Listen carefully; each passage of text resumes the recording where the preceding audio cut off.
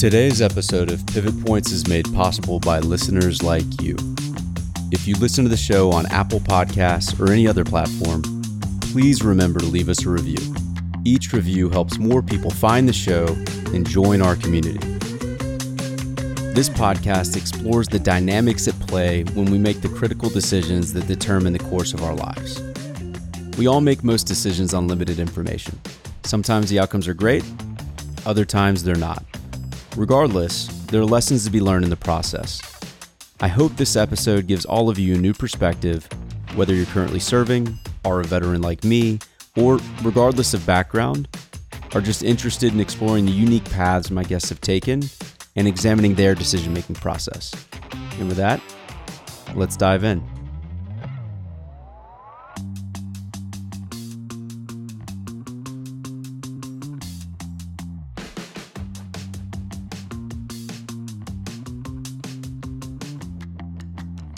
Enoch, welcome. Pleasure to have you here today. Thanks for having me, Chris. So, awesome to meet you here at the Stanford Ignite program. And as we kind of work through trying to get to know everybody in the program and having them on to share their experiences, I just got to say how incredible of a job the Stanford team did at putting together this cohort. I mean, you have everybody from every branch of the military, ranks from, E5, E6, all the way through 06. So really runs the gamut. And then people who have been out for a while, some who are transitioning out now, and others who are going to go back and continue to serve and then innovate from within. And I think you have a unique and compelling story and also are just a super interesting dude. So looking forward to our conversation. Thanks for doing this. Yeah, no, thanks for having me. I'm looking forward to it as well. Appreciate it. So what was your connection to the military? What'd you do? Yeah, so I was a C5 crew chief. So worked in Dover, Delaware as a mechanic. I got to fly around, which was pretty cool, do missions around the world, taking stuff from Dover to wherever it needed to go. So it was pretty cool.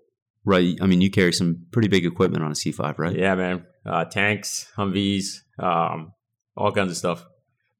Choppers, you name it. Whatever needed to go down, where we needed to take it, we took it down. And food too, which is really important. Incredible. Yeah. So I'd like to get back to some of your service a little bit, but how many years total did you serve? I did 6 years total. Okay, awesome. Yeah. And did you do that after college? I did. So I joined actually a year after I graduated from college. Awesome. And you did it as an NCO, correct? As an enlisted member? Correct. I came in as enlisted. Awesome. Yeah. Cool. So which is a different path. I mean, a lot of people, especially after college, will go in as officers, but I'd like to get into in a little bit, why you went that way and how fulfilling that experience was and all that. But tell us a little bit about where you're from and your background and, how you ended up in the Air Force. Yeah. So I was born in Angola. My grandpa served. My dad served in Angola. So the military there is quite different. And born in Angola. And when I was 12, I got to move to the U.S., with my family. So it was pretty cool. And just wanted to give back. The U.S. gave me a lot. And I felt like I needed to give back. And that's pretty much what propelled me to want to join the Air Force. Well, the military. So I just ended up with the Air Force. In getting to know you a little bit over the last 3 weeks, I know that there's a lot more to that story. What are you willing to share about like how interesting and really incredible the story is of your family and why you came to America and the situation in Angola? Yeah. Oh man, especially when you were young. Yeah. It's quite interesting. It's a lot different than most people in the cohort. I was born in Angola, 1987. So if you know anything about Angola, civil war in Angola went from 1978, before independence, we had a war happening, War of Independence. And then right after independence, we had a civil war from 1978 till 2002. So I was born right in the middle of the war when things were pretty bad.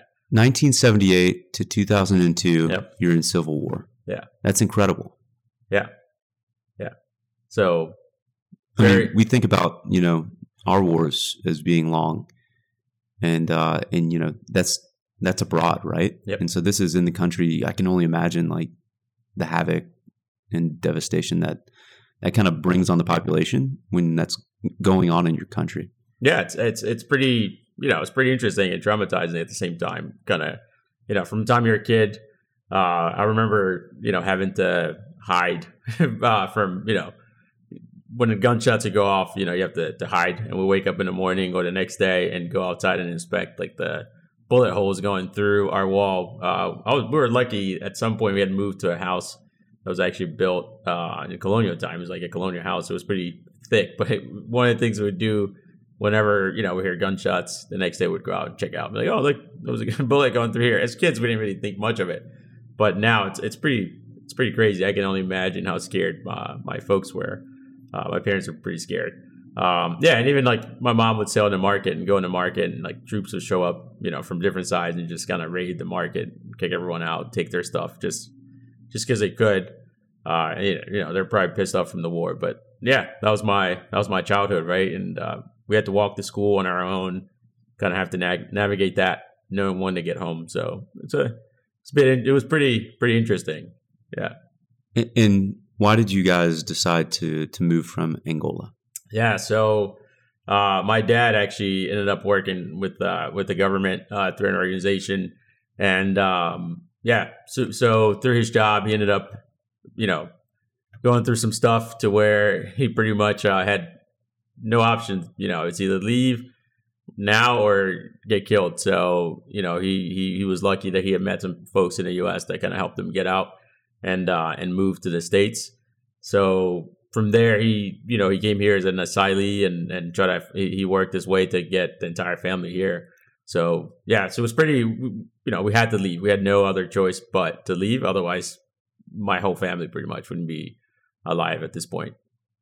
That's incredible. And can you just, for those of us that aren't super familiar with Angolan history and everything else, like what were the political divisions? What side was your dad on?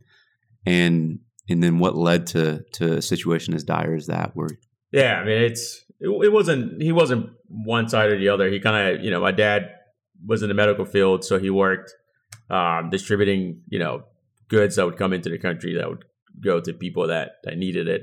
And that's pretty much it. He wanted the stuff to actually make it to the people that were in need. That's part of the reason why he joined the organization, and then he found out that wasn't happening. So he ended up kind of raising the flag. And when he did that, he raised alarms when he found out that it actually went up further up the food chain. So, some concerned people were they didn't want that truth to come out. So that's... Wait, so... And I think I've seen this or heard of it in other places where international aid comes in. Yep. And is that generally what you're speaking about? Correct. Yeah, international aid comes in. And it gets distributed. Yep. But it gets distributed through local governments and sometimes militias or just other entities, in Angola, we didn't really have, at least not where I lived, we didn't really have local militias. So my dad was part of a government that worked with NGO. So he was part of he worked with an NGO distributing the stuff that would come out, and that was pretty much his role, right? So yeah, aid would come from the U.S. or other countries and get distributed from there. So, but there can be perverse incentives and obviously corruption, and sometimes people hold some of that back, right? And they'll sell it, right, to make money. So that's kind of how things were getting played out, and he just didn't really took an honorable stance against that, correct? And that kind of that sparked the whole target on his back. Yeah, so he became a target, and and pretty much, his boss and the people that he worked for kind of were like, "Hey, we're after you." And he was lucky to get tipped, so he was able to get out way in time before anything ever went down. But I remember them coming to our house actually telling us that, if your dad doesn't come back, you're done. So that was a bit scary as a kid to see that. But wait, and how old were you at the time? I think I was about 8 at the time. Okay. Yeah, so it was a bit scary having that happen, and then my dad just got lucky that he was able to. And when that happened, was your dad already gone? They said if your dad, so my dad was already gone, and they came to look for him and see where he went. They said he stole money and he needs to pay it back, and if he doesn't pay it back, then we're all they're gonna take us, and they threatened my mom, and she was pretty much like, he's not here, the whole 9 yard, right? And trying to get them to leave, and eventually they did leave, and it's like, yeah, we're gonna come back, and we do. It's not going to be very nice. So from there, we ended up just leaving the city where we lived to try to get away. Like that week or that night, or I was like the next day. The next day, packed up everything and loaded in my uncle's truck and left. So yeah. And how long was it before you were able to join your dad in the United States? Yeah, so it was almost a little over 2 years from when my dad left is when we were able to kind of everyone got back together as a family. Wow. 2 years. And so he left. How much, what was the timeline, generally speaking, from when he left to the event happening, you have to leave your home? My dad left, and I would say a few weeks after he left, maybe not even a week. And so a few weeks after he left, he leaves. Yep. So a few weeks after he left, you have to leave your home. We had to leave our home, and we moved to a different house that my dad bought. Just kind of like, investment house that was further away. And then, so we moved there, kind of lay low for a bit. And then we moved to a place back in the city, but in an area where no one knew. Like, it was kind of like a hideout house that my mom found where we weren't allowed to go outside or meet with anyone. That's incredible. And so that was it. Like, and it was pretty tough because my brother and I played soccer. So like not being able to go play soccer because we weren't allowed to be outside. We couldn't go to school, which sucked. So what'd you do all day? So we just stayed inside in this compound like all day. Man. Wow. Yeah. It's tough. And how old was your brother? I mean, you were 8, so this is like 8 to 10 for you. My brother's 2 years older than me, so he was like 10, 11 at the time. Yeah. It's got to be so tough on your mom as well. Yeah, it was. I mean, she was. It was pretty tough. I saw that like where and especially my dad not being around, and he was trying to work the process, and she kind of started losing faith in the system, not really knowing what's happening. It was really hard for them to get into communication because they didn't know if anyone was listening, so they didn't really talk much, and it was pretty tough for her. It was definitely pretty difficult for my mom, and she kind of realized she had to take matters in her own hands to kind of save the situation. This is mid late 90s too, right? Yep. So there's no FaceTime. Nope. Long distance calls cost a lot of money. Yeah. So man, that's super tough. Yeah. And then you come to the United States 2 years after, after the initial event happens and all that. So 2 years later, we first moved to Europe to meet with my mom. So my mom actually ended up leaving my brother and I. We all left separate, which is crazy. Who'd she leave you with? So my sisters left like a year after my dad. Well, months after my dad left, my sisters ended up moving to the States. And how old were they? They're teenagers. I don't remember quite their age. They're a bit older than me. And then my mom, my brother, my youngest sister, and I were left. And then they ended up leaving Angola as well. My mom and my sister left. So my mom applied for the asylum in Belgium. She only got approved for her and my sister to go. My brother and I were denied. We couldn't go because we were too old, according to European rules or whatever rules were being made. So that's wild. Yeah. So my brother and I ended up staying with our cousin who's 13 years old and like some uncle who was supposed to be watching us, but he was really nowhere there for the most part. He was kind of figuring out his own life. So for the most part, it's like a 10-year-old, a 12-year-old, and he was 14-year-old. We're all just kind of figure it out, That's incredible. Yeah. So your dad leaves because he's a target and he's going to be killed. Yep. You have to leave your home. Yeah, and move to different locations, one of which you can't leave to go outside. Yep. Your older sisters have already been granted asylum. Yeah, so they left. They came to the U.S. So you're not with your whole family. Nope. And then your mom leaves with your little sister to go to Belgium. Yeah. So my brother and I left, and we were not allowed to meet with anyone. They kind of gave us the lay down, try to stay indoors, don't go outside, the safe house that we were staying at. You can't go to school, you can't do... Yeah. So the only friends we had were people, we knew a friend of my mom and her kids because they would come and visit us, and we would go to their house and they had to pick us up. Or the people in our compound where we stayed at. It was a whole bunch of other guys who were renting places there, like they're in their 20s. So that was kind of like our friends, which is, so they looked out for us when they could. It was pretty cool. But, at the time, at first it was scary, but then we just figured it out. My brother and I just saw it as another thing we had to deal with. And we just, went on with it. So. Yeah, you make it sound easy, but that's incredible things to go through, between the ages of 8 and 12, right? Yeah. when you're born in that situation, you kind of you're adaptable. Figure out, right? Right? I mean, when I was young, we went through. I was born in that we just had to figure out, right? There was no certainties. Like we lost my younger brother when he was 2 because we had no food. Malnourishment, it's something that we don't think about in the U.S., but we had to deal with that. So kind of like by the time I was that age, you just kind of knew like, hey, life happens. You got to just deal with it, right? It's not going to change. So yeah.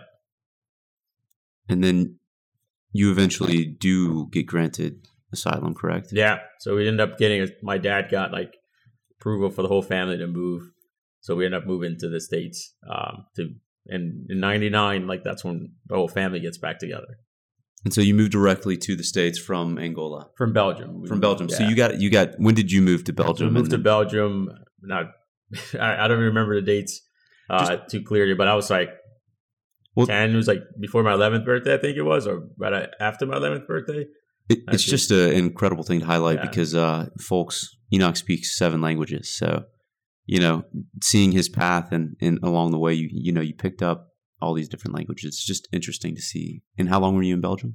We were there for a bit. I mean, a few months in Belgium that we spent, which was cool because we got to learn French and hang out with a bunch of Dutch people. So that was pretty cool. Mm-hmm.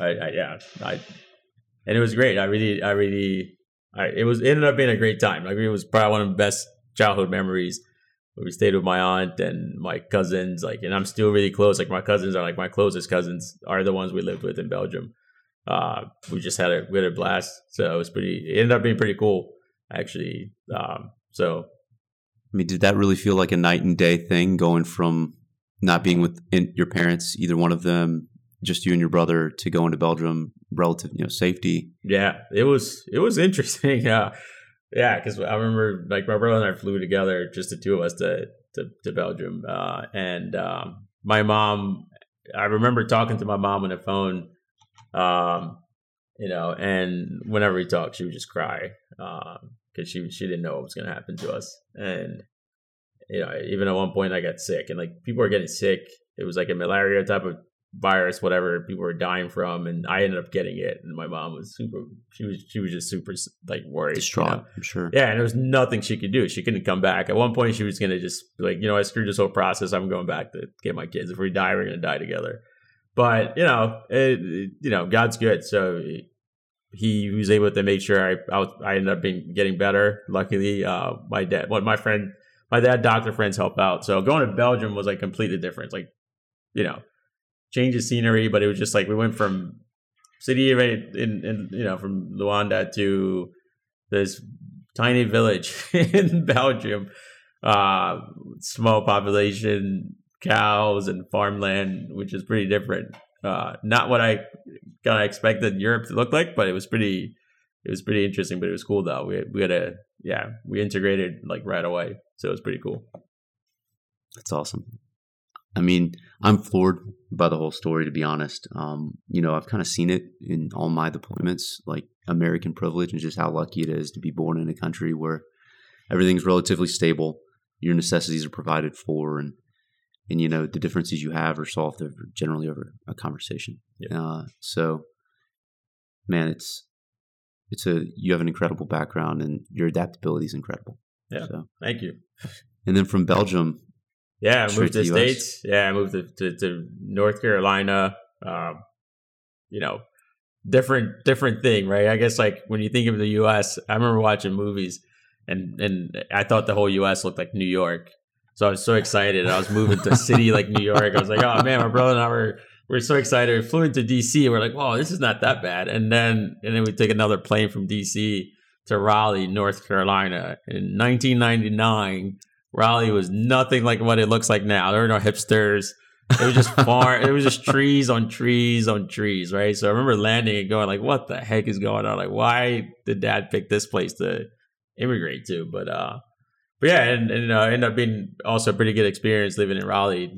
Right. I mean, there are great things about every city, right? And every place, but at the end of the day, it's the people that make a place. Exactly. And I just from there I learned just to be adaptable, right? Even in Raleigh, there are people with the southern accent, you have people, you got a whole bunch of Latinos, and like my first friends actually were Latino when I first moved to the States, which is crazy because I didn't know Spanish until I moved to the U.S.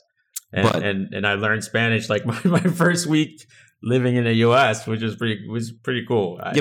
Tell that story a little bit, because it was interesting. Because what language did you know, and that was kind of like how you fell in with your Latino friends. I grew up speaking Portuguese. That's the native language of Portugal, of Angola, right? And then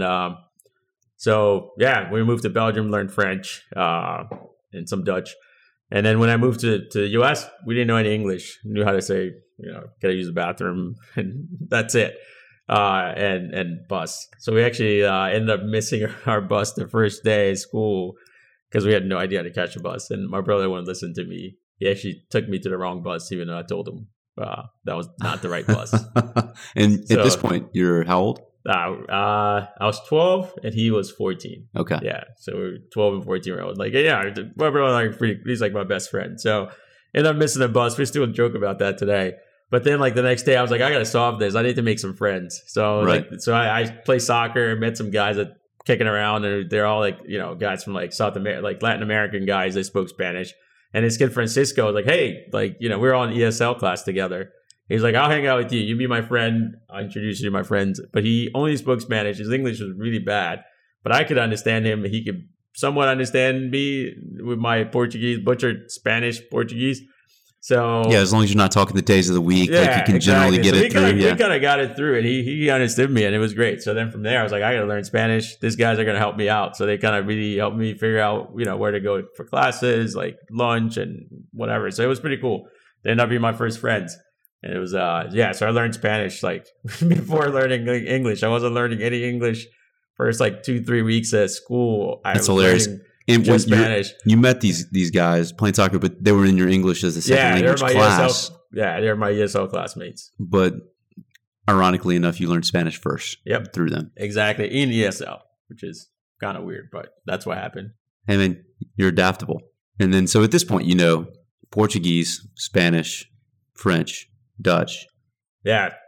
And you're working on English. Yep. So my Dutch was it was okay. I mean, right. While I was working on English, kind of like a trade-off. You trade Dutch for English, but yeah. Yep. So so I'm working on English at this point. Okay. Yeah. So Raleigh, North Carolina, playing soccer, 12 years old. Things are going well. Things are great.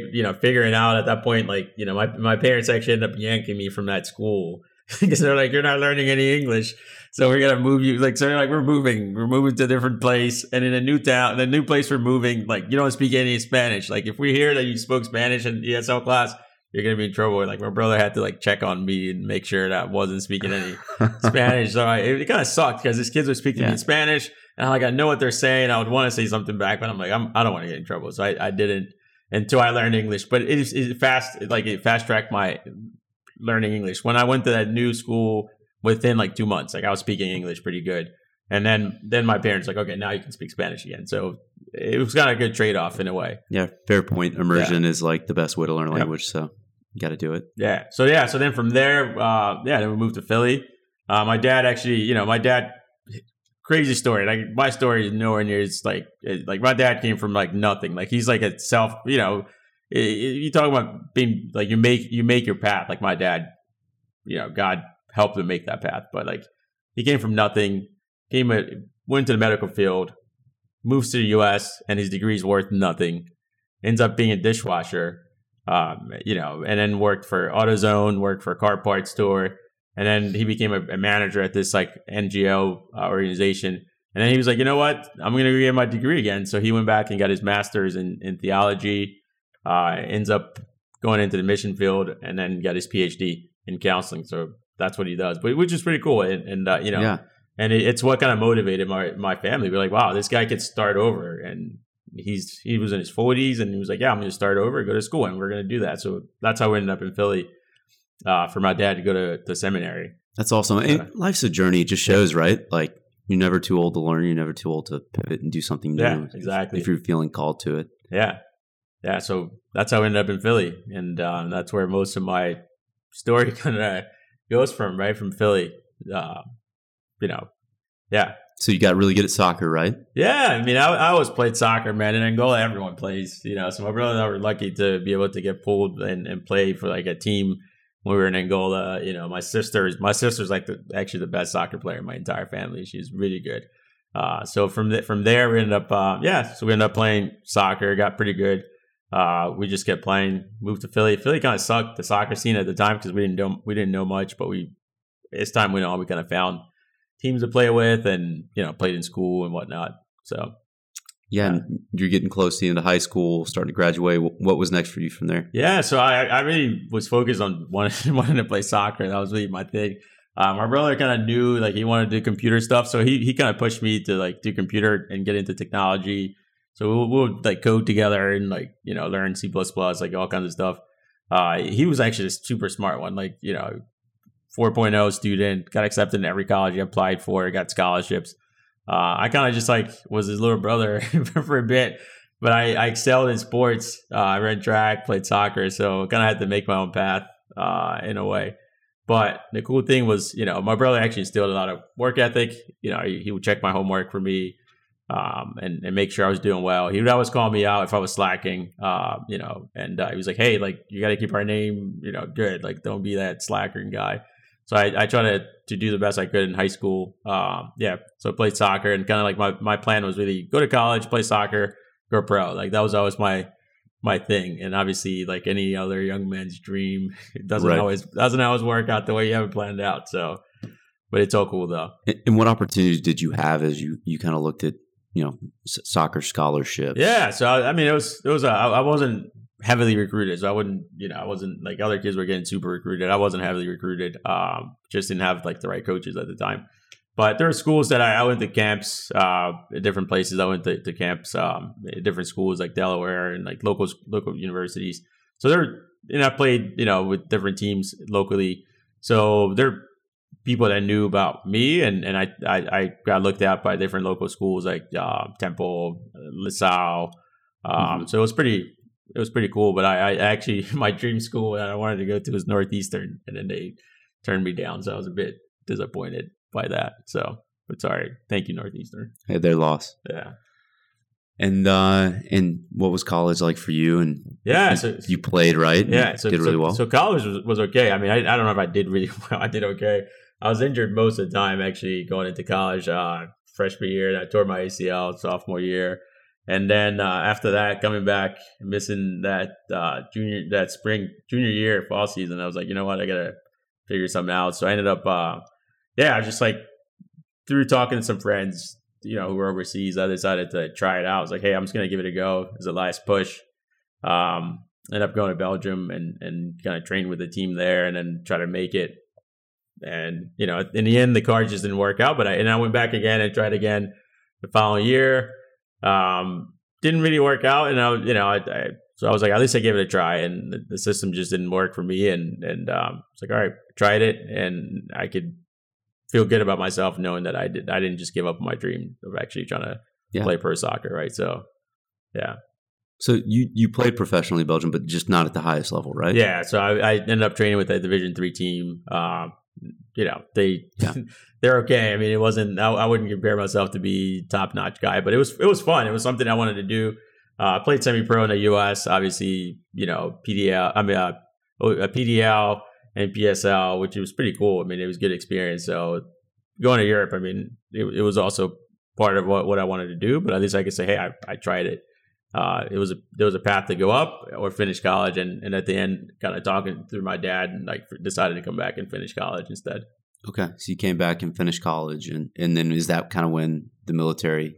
Yeah. So actually, I early on to college, I even when I was in high school, I was thinking about going to academies, and then I end up going to college, sign up to do ROTC for a bit, Navy ROTC because I wanted to go to Navy. But then I was like, I also wanted to play professional college, so I didn't really know if I could do the whole giving away my 4 years afterwards. It was gonna just shut that whole thing down. So I was like, leave that door open. And so I didn't do so I ended up like not really doing full ROTC, didn't get scholarship from ROTC or anything like that.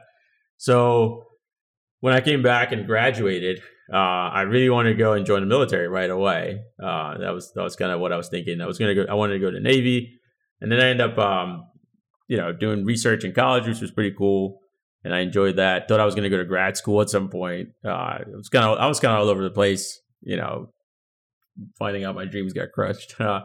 So I was like, I'll do research. I go to grad school, get my master's, maybe my PhD, and teach or whatever. And then I actually got lucky. When I came back from Europe in 2010, ended up getting this great internship in construction, and I never really thought I wanted to work in construction.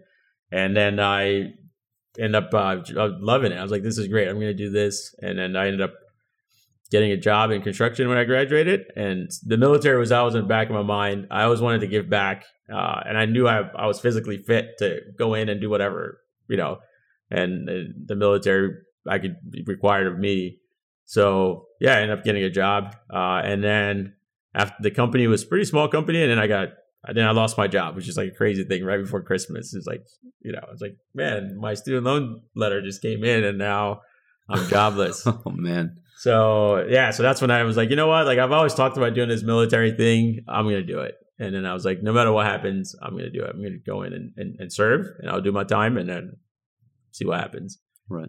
So yeah, there was a lot of factors that played into it. I was just like, I wanted to be the one in my generation that served, and the time just happened to be right. So I ended up joining up with the Air Force. Was that like January 2011 then? No, this was because I graduated 2011, so this is like this around December of 2011. I ended up going in, like, talk to a recruiter. And then, yeah, so the crazy thing happened. Like, most people would join the military and think everything is fine. I actually had a buddy of mine working for Turner Construction, got me an interview, and they never called me back. So then I was like, you know what, I'm going to do the military. And then obviously the military recruitment process takes forever. Like, I had to go to MEPS. And while it was taking a while, I got a call from Turner, and they're like, hey, so we want to give you a job. And I was like, okay. And so I ended up telling them, hey, by the way, this is, I joined the military. This is happening. Like, hey, like, can we make it? The recruiter was like, well, can you do both? I was like, well, I think I can. So then I went back and actually switched to the reserves, and was like, yeah, I'll do reserves and work with Turner. So then I ended up starting with Turner late in the fall, joined the reserves. And then I started kind of my Turner career and the military career at the same time, doing both as a mechanic and doing engineering, which is what I went to school for, which was pretty cool. Awesome. And so you served in the reserves for 6 years. You get called up for any deployments in that time? Yeah, so I got activated a few times. Nothing like you guys' deployment active duty guys, but I volunteered whenever there are opportunities. So I signed up right away. I was like, hey, I wanted to be a part of the game. I didn't want to sit in the sidelines. So there was an opportunity to fly, and they're like, hey, you get trained up, you come in and get all your training done, and you can fly. I was like, sign me up. So I went in, got activated, got trained up, and I started flying. And whenever opportunities came up, I got opportunity to fly a whole bunch of places. I would always raise my hand to go. Turkey came up, and like, hey, it's an opportunity to go to Turkey. It was like, sign me up and I'll go. It was pretty cool because like people I met, they're just like, hey, you could either come here and just be a regular reservist who comes 1 weekend a month, or you can actually get involved and really get to see the world, right? And I was like, I want to see the world, and my company really supported that, so it made it easy for me. It was a no-brainer, to get involved in missions, and it was pretty cool because most of the stuff the Air Force does is actually like it's really cool. Like, we're taking cargo to Panama, like South American, like Central American countries, like Colombia and stuff, to people who actually need it. And then we're also supporting our war efforts, right? Which is pretty cool. So it's not just like, you feel like you're actually helping everyone. Like, you're helping people who aren't involved in the war, and you're also helping our troops. So to me, that meant a lot, to be able to break out the monotonous of my civilian job and be like, hey, I'm going to be gone for the next like week or two to go do this Air Force thing. And they're pretty cool with it. That's pretty great on them, right? Yeah. I mean, you have responsibilities at work, and the team has to share that burden when you're gone. So that's awesome that they were that flexible. It was great. I mean, it was fun. I remember like running team meetings out of. We were up in we were in Incirlik for a couple of weeks, and I had Incirlik, Turkey. Yeah, I had meetings that needed to get done, and I was like, well, I told my team, I was like, hey, I'm going to just do it we'll figure out a way to do it, and they they always gave me a phone plan the entire time where I can go international because I knew I would go with the Air Force. So it was cool. I was able to call back my guys and like, hey, where are you? I'm like, oh, Turkey. And it was pretty cool, like to just run my meetings from Turkey while I'm in the Air Force. And, I'm working on my project at the same time. It was amazing. I mean, most of my friends never got a chance to do that. So I thought that was pretty cool. Yeah, that's super cool. I'm sure you got a little bit of flack from the people back in the States you were calling, and rightfully so. Yeah, definitely. But, you're doing a good thing. So yeah, but it was fun. I learned so much from being able to do both, being in the military and even being civilian. I met so many people who were like, whenever I'd be activated, I met so many people in active duty that I was able to kind of, because I was enlisted. So I was a lot older than a lot of guys I was working with who were, 18, 19, 20-year-olds who really didn't know what they wanted to do with their lives. And having that experience to say, hey, listen, like, you got this GI Bill thing. It's actually good. Like, try to go to school while you're here, or if you're planning to get out, there's more out there than just like nothing. Right. Right. So, yeah. Right. And so for the whole 6 years you were with Turner, that you were in the reserves? I was a Turner. Yeah. And I'm still a Turner now. So they're Turner's like super supportive company when it comes to military. So I really appreciate them for that. And so what kind of drove your decision to get out of the reserves? Yeah. So I just found that career growth, I'm at that point in my life where I want to grow my career. I'm thinking about doing different stuff. So my wife and I started looking at business schools last year, full-time programs. And then this opportunity popped up. I've always wanted to go work international too with Turner. So I shared some ideas with my team in Dover, like, hey, they knew I wanted to go international. So there's different options they're looking at. Why don't you come in every once in a while and fly missions and do your time? And then this opportunity popped up in Vancouver, Canada. Talked to my wife and I was like, hey, what do you think? So we were like, okay, let's do it. But her condition was like, if we're going to move to a new country where we don't have any family, I don't know if I'm okay with you going every once in a while, flying away, and I'm not here, like, and then like just me staying by myself. And that was the thing. I was like, I don't know if I want to be a reservist if I can't fly. That was my thing. I was like, I want to be involved. I don't want to just be a 1 weekend a month guy, 2 weeks a year. I want to do more than that. So I was like, well, if I'm not going to fly, then I don't know if I want to stay in. And we just kind of compromised where it was like, I guess I'll just get out and see what's out there. And it's been good. I've been able to focus on my career and still have that military camaraderie. Like I'm still in touch with my guys, and people that I've met from everywhere. Right, I got guys in Travis and Dover, like Japan, like people I've met that are now serving all over the place. I'm still in contact with them. They're just great people, and now people that I'm meeting at Ignite. And it's just I have the best of both worlds, I would say.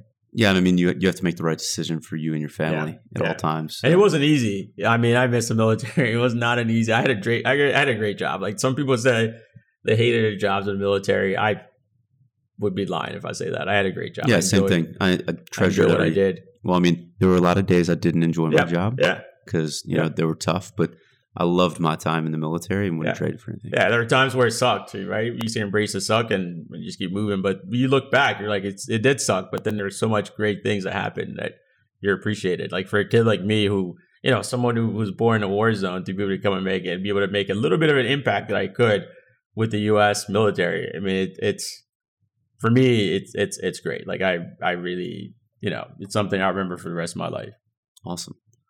And so how did you hear about Ignite? So you kind of were always out. You were in the reserve. Yep. So you knew you were operating in the private sector. You still are with Turner Construction. So like what was the impetus to come here? Yeah. So I've always been involved with like nonprofit volunteering stuff, like straight from even when I was in college, I volunteered up, in North Philly, try to get the kids there, give back whatever I could, right? Because I knew people poured so much in me to get me where I am. So I ended up, volunteering. Even when I graduated college, I did ACE mentoring to teach kids about engineering and technology and architecture for them to go into STEM fields. So as I was looking at business school, I was actually looking at the schools in the East Coast, like, Harvard, Columbia, Wharton, which is like where we lived in Philly. And as I was telling my wife, like we're walking through my essay, she was like, I think you should look at Stanford. Stanford's a great school, and you should just take a look at Stanford. I think what you're looking to do, Stanford be a good place for you to look at it, because we were doing economic development through our church in Philly. We went to the Congo and we're like trying to start stuff there to help people in the Congo with economic development, which is where my parents are currently working. So with that in mind, she's like, yeah, I think you're trying to do you want to start businesses that would help others. Stanford's really about that, so you should look into that. And kind of put that in my back pocket. And then when we were in Vancouver, after working, I thought I was going to go do engineering role there, and they actually end up sending me in sales. So never done sales before. I mean, I worked at like Radio Shack and CVS when I was like in high school, right? In college. Like that's not the same as like multi-million-dollar sales, right? Like, so going into sales, I was like, well, I need to learn a lot. So I was like, let me find like a part-time MBA or something that could kind of help me learn about sales. And I was like, I might even have to go to full-time MBA. And as we were looking at that, my wife and I, like, we found Stanford and had like a part-time program. And I was like, oh, Ignite. So we were looking at it as like entrepreneurship, business, blah, blah, blah. I was like, sounds pretty cool. And I looked at the price tag and it was like $15,000. I was like, well, I'm not going to pay $15,000. So then actually my wife ended up looking at like military discount for Stanford, whatever. And then Ignite 9/11 came out. I was like, what? Like, and we looked at it and it looked the same as the other Ignite. And I was like, oh, this sounds pretty cool. And then it was like $2,500. I was like, sounds like we could pay for this. Like, this sounds like a great program. So. Yeah, so I'm sorry if there's any full-time Igniters listening, but I think you guys are aware. Stanford, and thank you to the donors of Stanford University that allow vets like us to come here. Yeah, definitely. With the full-time price tag, there's no way that we could make it work financially. 100%. 100%, yeah. So it worked out. I mean, my wife found this program for me, and then I didn't know it was like you're going to be in a cohort full of vets. So that's actually an added cherry on top in a way. I thought it would be like some vets and then like, full time. No offense to full timers, they're cool too. But it was just like, this has been an amazing experience. So that's kind of how I found out about. That's how I found out about Stanford Ignite through the year. My wife found it at the right time, and it was just like it ended up. I think I was at the right place, looking at the right place at the right time, and then I applied. And like Chris, like yourself, right? We didn't know if we're gonna get in, right? Absolutely not. Because it's like 5% people get in to this program. Right? They don't tell you, but because it's Stanford. Yeah. So I was like, you know what? Let me just apply. Like, I don't know if I'm going to get in. It is what it is. And then I got a notification like, yeah, you got in. So that was pretty incredible, cool. right? Yeah. And I spoke to my boss, actually, our GM, before applying, and he actually wrote me a recommendation here. I was like, hey, I'll be gone for a month if I get into this program. He was like, go ahead and do it. And that's another thing like Turner's really good at. He was like, hey, this is your career progression. Go. Like, we'll take care of everything else for you. Just go and take care of this. So, yeah. So the people are incredible, right? And that's really the driver for me doing this, was to try to share the knowledge and the experiences of the people who come to this course with everybody that's out in the force, whether you're on active duty or a vet that's been out for a while. Like, you've been out for out of the reserves for a year and change, but you were out in the private sector for a long time. But other than the people, what do you think your most fulfilling or best part of the course has been for you? Oh man, the content's been great. Just the teachers that you get, they're teaching. I mean, there's a high level teachers, right? So you're not getting like some dumbed down version of like business school in a way. They're actually giving you a fire hose version of business school. The incredible thing is, I was talking with Nate, another member of our cohort last night, and there are cases that both of us read as undergrads. Yep. And you come here, and then the professor who wrote the case is the one teaching the class. That's so you like Chaim Mendelson in class, and you're like, oh, okay, yeah. I didn't go to business school. So I like, that's the thing. Like, I went to engineering school, so it's kind of different. Right. Like, in engineering school, same thing. Like, it's just theoretical stuff that some guy wrote that's dead. So you learned something useful. I was an economics major, so so it's cool to hear that, actually. And then when I read the cases, I just thought they wrote them, but I didn't even know that other people read their cases in other schools. So that makes it even better. So the teachers have been great, like just learning about marketing and how it operates, design thinking, and like the content has been absolutely magnificent. Like I'm learning so much every single class. The program is just like they set up the program really well. Yeah, I think that the blend too of classroom instruction where it's really interactive, but also you're doing the venture. So we're broken into teams of 6, and you do experiential learning and failing, Correct. and then learning through failing, and working through that process has been a really good blend. So. Yeah, no, that's been great. Like working through the process, so you're actually putting in place things that you're actually like you're working through what you're learning. That's been great, and the fact that they kind of throw you off the first week, right? Where it's like you think you have this idea, and they're just like, nope. They don't do it on purpose, but it's kind of like they want you to think more in depth, like why you believe your idea is good. So I really appreciated that, and then also just seeing the progress and the progression of our project from where we started. We're pivoted, but we're pivoted in a good place. And the project is still going. So learning that like pivoting from a project, like it's fine. Like as long as you pivot to the right direction. Yeah, based on data, customer discovery, exactly. Like all those different things, right? You end up where you need to be, which is great, and I really appreciate that. I mean, so another thing I really appreciate it is the company visits were actually really meaningful. To see different things, like we went really big, and then got small towards the end yesterday, which was pretty cool.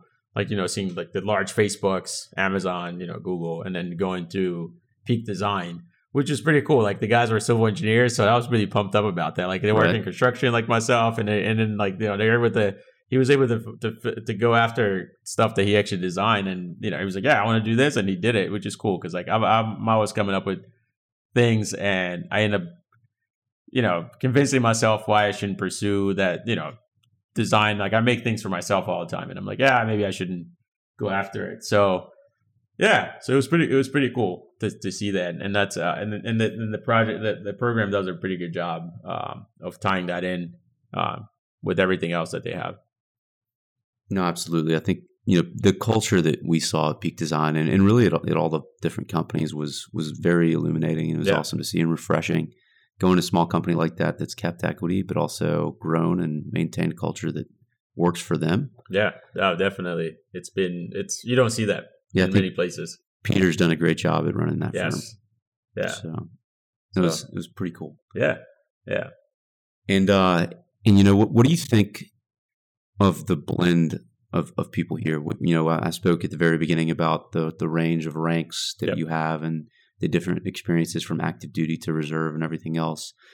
If there's an E6 out there that's thinking about applying, or somebody who did serve on the enlisted side and they've been out for a little bit working a job, what would you say to that person? Man, I'd say do it. Definitely apply. I mean, I remember, getting in, and it's crazy where like I've competed with people for like, when I'm looking at applying like for grad school, obviously I'm looking at like the top grad schools, business schools, and I wasn't really even worried about like people with their PhD and stuff, and then looking at the resumes of our cohort, and I'm like, man, this guy's like a Navy SEAL, Green Beret. This guy's like Colonel, blah blah blah. Like, this person's doing Intel here. Like, just reading his resume, and I'm like, these people are super smart. Like, what the heck? How did I get into this? And then but then you have people like everyone here, no matter if they're enlisted or officer, active duty, reservist, Coast Guard, whatever, like everyone in our cohort is sharp. I mean, Stanford has done such a great job picking the people. So if you're thinking of applying, don't be like, yeah, man, there's all these people way smarter than me. If you feel like you belong here, you do. And you should definitely apply. It doesn't matter, your rank. You've been working whatever. We all bring in different value to the program as well. Like I bring in a lot of, working in the industry, like in like a construction industry. Absolutely. I bring that experience. I've worked in design. I've done, started products, working on product development. So I bring that into the cohort, and then, in leadership through the military. And then there's other people who bring their experience leading teams of like 400 people, 5,000 people, whatever. And they bring that into the cohort. And as we have the class discussions, you can see the blend of ideas, and it's been great just to even chatting with people offline, like off the class, like just, hey, what's going on, like, and hearing their stories and what experience they bring. So I think everyone in our cohort, I can't say there's one single person we have here that doesn't belong here or isn't contributing to our program. No, to the contrary. I mean, I think everybody's also humble, and I'm sure that there's 100 other people who could have done incredible things Correct. and fit in the cohort greatly. So I know I'm humbled and just very, very proud for the opportunity to be a part of it. And then what's next? What do you think this has driven you to do? Whether it's, I mean, it sounds like Turner's been an incredible company for you, so it makes sense for you to continue on with them. But are you going to, throw some extra things against the wall and see what fits? What's your plan? You want to be an entrepreneur now? Oh man, big tech. I've always wanted to be an entrepreneur. I think Turner kind of helped me be an entrepreneur and kind of work on things. But yeah, there was always going to be a time where I was going to step out, and I've done my own ventures in the past, and it didn't work out, but that's fine. Like I learned from those. So there's definitely going to be Enoch starting companies. Chris knows. So Chris and Enoch are going to be founders of stuff. Just so you know, if you're hearing this, we might hire you. Hold on to your seats at some point. But yeah, it's really just showing me to take risks and do it. Like, even like I say, going to Peak Design, these guys were doing construction, and they just went from construction to something completely different. And most of the stuff I work on actually outside of work is not construction related. It's not construction based, and it's just cool. Like even going to Yossi's house and we just started jamming up. That was. So everybody out there, Yossi is the program director, faculty here at Stanford, incredible human being, lovely family. Yep. Invited us over for an evening not too long ago. It was great. And also shout out to Peak Design. If you if you are a photographer and you've been wondering how to hang your camera, you need to go check them out. They have incredible contraptions for you to hang it on your bag. And a cool backpack. And they have great backpacks. Yes. They're branching out into other fields. And they have some cool camera stands rolling out soon. So yeah, and they're a great company. So seeing that, like, what Peter has done with that team is giving me the drive to be like, I want to create my own thing and just go after it. And the big lesson there, right, is like, just do it. Yeah, exactly. Do it. Don't be afraid. If you fail, you fail. And then you just pick it up and keep going. And it's okay. Like, we want to play it safe, but especially in the military, we know to play it safe. Play it safe is our thing. For the most part, right? Like you get a steady paycheck coming in and you want to keep that. But like knowing that there's a reward and even like my thing is like to be able to make an impact in the things that I want to anyways, and to be able to hire vets and people that need work, that can make a difference. Like to be able to do that, I'm like, wow, I should strive for that because there's so many vets out there that will need a place to work and they have the skills and the leadership qualities to do it. I just got to create that ecosystem for them to do that. So yes, definitely going to be looking to start a venture. Not going to quit my job. Turner's been great to me, so I'm going to give them the time. I like to stick to my commitments, and I've committed to some time up in Vancouver, so I'll definitely do that. But in the near future, I look to start an venture. I'm also looking to apply to business schools. So Stanford putting in an application to here, and hopefully we'll see if I get in and I'll be able to get that support that I need to continue my ventures while I'm here. And a question I like to ask everyone to wrap up is just share what resources they used, or either in the past or currently, to kind of pursue what's next. Yeah. One thing I'll mention to you though, if you're not familiar, it's called Service to School. Mm-hmm. Are you familiar with the organization? No. So that's the thing. I didn't really know, like being enlisted, I didn't know a lot about the resources that are available. I kind of always worked for Turner, so my thing was like, I'm out. I have a great company that I work for. I can stay and work for them forever. But then not really understanding, like, no, there's more resources out there, besides just the VA loan and the GI Bill that I have. So being like, yeah, I can go to school, got a GI Bill, I got a VA loan, which is great. But there's also many resources that I'm learning from all you guys here that I have. So that's one that I definitely would look at. Anybody out there that's looking to go to grad school of any kind, it's not just MBAs, but Service to School is a great resource. Mm-hmm. Their CEO, Christine Schwartz, is amazing. Her husband's all right too, but they really, what they do is they hook you up with mentors at the target schools you're looking to go to. They can tell you more about the institution itself. You've had an amazing experience here, so you know more about Stanford. And they help you through the resume writing process, through your essays, and just kind of understanding and having some self-reflection and kind of driving that process for you, so you're not doing it alone. Yeah. And I think they generally target people who are currently active duty transitioning out, but they're there to help vets. Yep. So look into them. They're great. I worked with them as I was pursuing applications for MBAs. Yeah, definitely. And it was a huge contributing factor to my success. Yeah, no, I'll definitely look into that. Even like, from you and Adam, who's another person in our cohort who's going to be doing his MBA, just learning like, what you guys have to do to get in where you're going. It's been a pretty big resource for me to begin with, to just go from there. So yeah.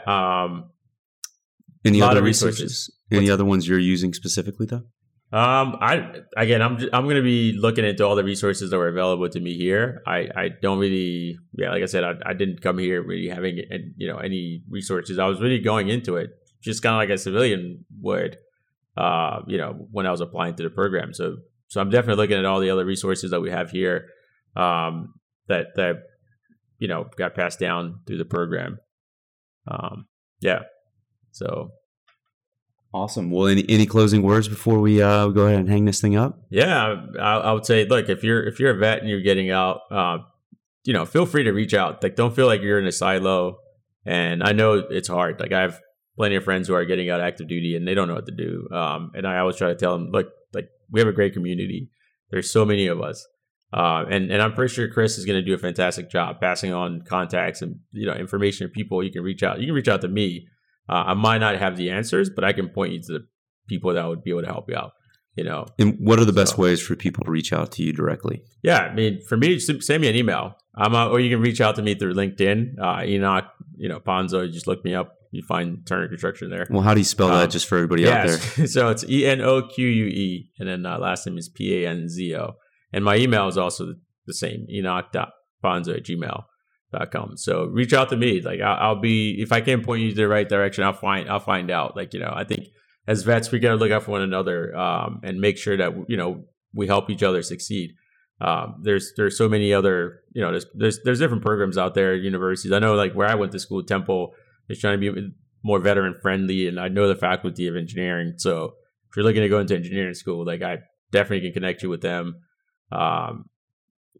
Turner's always looking to hire vets, so if you have an engineering background and you're looking to come and work in construction, we were able to get one of our best guys, Jesse, Marine guy, came out, never did construction, but he had the leadership skills and we hired him and he's excelling in our company. So, just reach out. Don't feel like you have to settle for a random job, reach out and we were able to find something that would work for you. That's awesome. Yeah. And I think you've highlighted an important thing is that, I need to try to bring somebody on who is very familiar with the resources that exist for enlisted folks, so that as they're either looking to stay in and then want to have a plan that they're starting to build now for long term, or they're transitioning or already transitioned and maybe struggling or just not happy with where they are, they know what resources they can lever in order to, pursue a better future. Definitely. Yeah. Awesome. Well, thank you so much for your time, Enoch. Chris, this was great. I really appreciate it. All right, folks, that's it for us tonight, but looking forward to next time. Yep.